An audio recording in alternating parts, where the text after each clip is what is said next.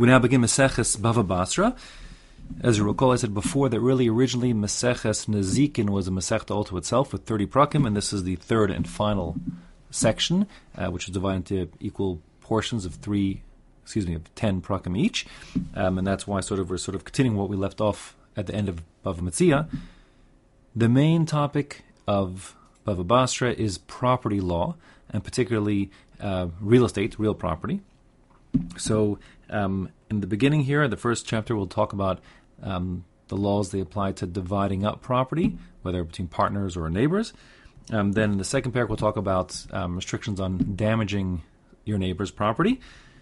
The third paragraph, we'll talk about chazaka, that is usually when we say that there's a dispute over some assets. So we have the principle of hamotzi mechaver alav haraya, the one who's trying to take the physical object out of the person's hand, so the burden of proof is on him, meaning that whoever is currently muchzak, who's physically in possession of the whatever it is, the asset, he gets to keep it unless someone else can bring compelling, evidence to the contrary. Now, that's different when it comes to land. When it comes to land, so there are different rules.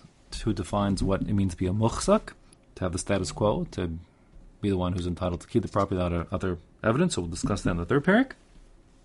In the fourth parak, we talk about the laws of selling property and how that works.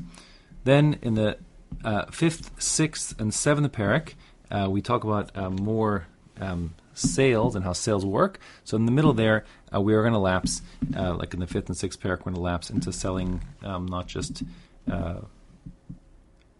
property, but also land, but also movable items, before we return back to selling property. In the seventh parak, and then in the eighth and ninth parak, we're going to discuss the laws of inheritance. And then the 10th parak, the final parak of the whole Masechta and even of the whole bigger picture, we'll talk about the laws of how contracts work, shtaros, in Jewish law. Okay? So here we now begin the first parak of Maseches Bava Basra, talking about splitting things up here. And the topic of Mishnah Aleph is privacy. A person's entitled to privacy. A person's home is meant to provide him with two basic things, security and privacy. And when it comes to privacy, so the issue is that in the time of Chazal, much of their work was done outside their homes in like a shared courtyard in front of their house called the chatzer. So a person is allowed to say, listen, I don't feel comfortable. I want to have a fence, a wall that divides me and you so you can't look at what I'm doing, and request that they build a wall to enable the person to have privacy. Now, in Mishnah Hey, we'll talk about the ability of one neighbor to force the other to contribute towards building such a wall. But here in Mishnah Aleph, we're going to say Hashutafin Sharatzu Lasos Mechitza B'Chatzer. If you have two neighbors, Shutafim means partners, where they're sharing their partners in the Chatzer, this courtyard, and they want to divide it, meaning that this courtyard is not very big. If the courtyard were big enough that each of the two neighbors could get at least a 4x4 amma area in which to do their cooking and making stuff and so on, so then that's functionally large enough that each neighbor could force the other one to make a physical partition. But if the shared area of the chatzer is less than 8x4 amos, so then it's considered to be too small to divide up unless everyone's agreeable. But our Mishnah here says if sharatzu, they are agreeable to divide it up, so then they can build it together, of course. Now here the Mishnah says lasos mechitza, to make, literally it would sound like a partition, but this Mishnah doesn't mean that. Okay, mechitza here means to make a divide, and to divide it into two halves, equal halves, such that each person can get the privacy he wants. Meaning, normally a mechitza, a legal partition, would just be, say, 10 tefachim high, call that, basically waist height, a yard or a meter high roughly. But that wouldn't give privacy. So here the mechitza we're talking about here is not a legal partition, but rather a wall which divides the two halves. It'll be 4 amos high. That's like basically the height of an average person, so people's eyes are below the end of the wall. And that way, each neighbor is afforded the privacy that he wants. So, if these two neighbors agree to divide their chatzer, their little chatzer, which is not that big, with a wall down the middle, so then, bonin es hakosel be'emtza. The halacha is, they must build a wall in the middle, meaning each of the two neighbors contributes equally to the costs of building this wall. And I mean that both in terms of the construction costs of paying for materials, but also in terms of contributing the land. Each person must give half of the land space required to build this wall.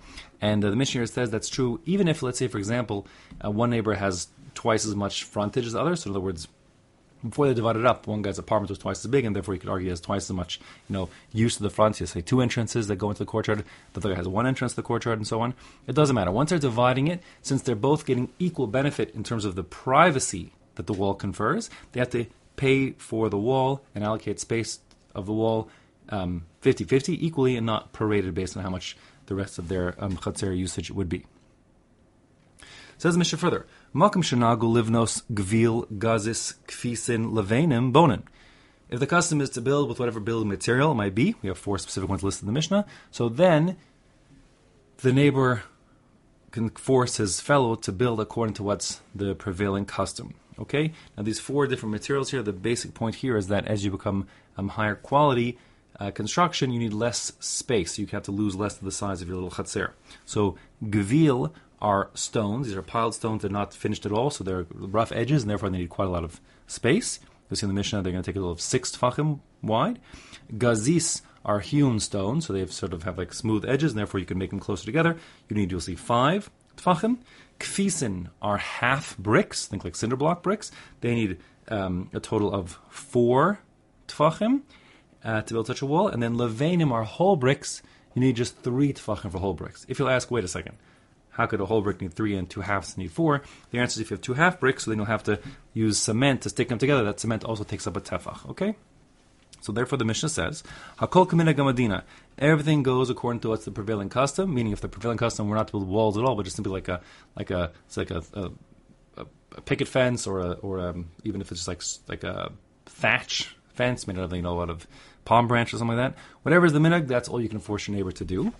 Now the Mishnah will say how you divide it up equally. It says begvil if you're using these rough stones. So then zenos and shlosha tfachim, v'zenos and shlosha tfachim.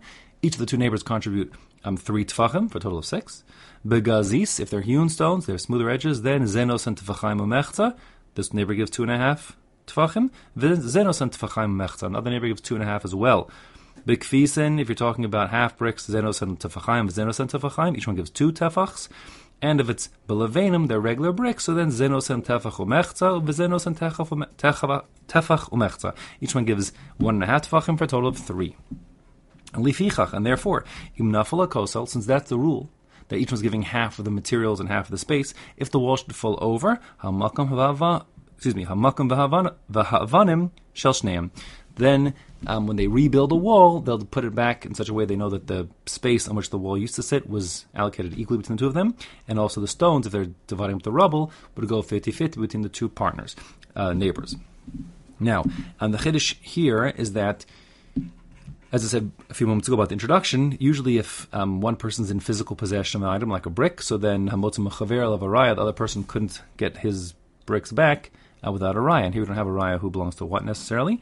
So the principle here is, since the rules are that people are to allocate the space and cover the costs equally, 50-50, therefore it says if the Sanhedrin could testify, what the Chazal refer to as anan sahadi, like we can testify, so to speak, says the Bezdin, that it must be 50-50, and therefore half the bricks, even though they're all in your backyard, must belong to your neighbor.